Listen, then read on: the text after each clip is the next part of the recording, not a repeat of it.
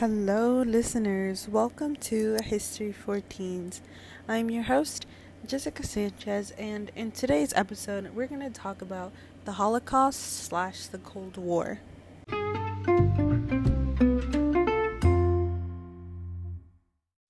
According to HistoryCrunch.com, lasting from the ends of World War II in 1945 until the early 1990s, the Cold War was one of the most significant events of the 20th century. At its heart, the Cold War was essentially a face-off or a competition between the United States and the Soviet Union after World War II. Historians have identified several causes that led up to the outbreak of the Cold War, including tension between the two nations at the end of World War II, the ideological conflict between both the United States and the Soviet Union, the emergence of nuclear weapons, and the fear of communism in the United States. So what helped me really understand the Cold War was the Butter Battle book by Dr. Seuss. I read it in my history class not that long ago, and it was nice. It made me think of when I was younger reading Dr. Seuss's books and stuff, but it actually helped me understand the Cold War, and the story itself kind of was events that happened and led kind of to the Cold War, and at the end it was kind of the who's gonna drop the bomb first, and it really incorporates the tension between the United States and the Soviet Union. So that really helped me understand it. So if you're having a little bit more trouble, I would highly recommend reading the Butter Battle book by Dr. Seuss. It really does help you understand. Now, the Holocaust.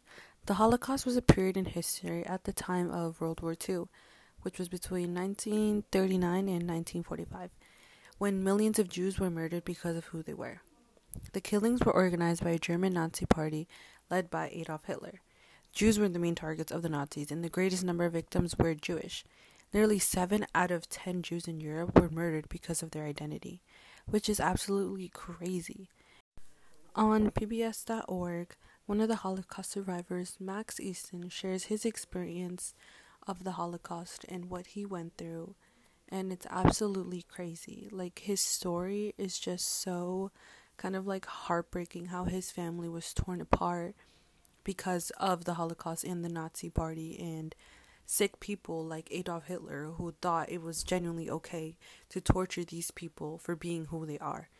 He talks about how he felt like a prisoner and how he thought it was impossible to get out of Auschwitz alive, which, because if you think about it, so many people died, and if you were one of those people in those camps that they had, I would feel helpless too. The amount that nobody really gets out of alive, you would think that you're gonna die too. And I feel like being such a young age he was, or any other kid that was young in that age, living through that, no kid should ever have to go through that, especially such at a young age where you think that you're just gonna die for being who you are, and not really understanding what's going on, just that you feel like you're gonna die. And that's just so heartbreaking to me, because these are little kids, and also the teens and adults and stuff. Nobody should have to go through that.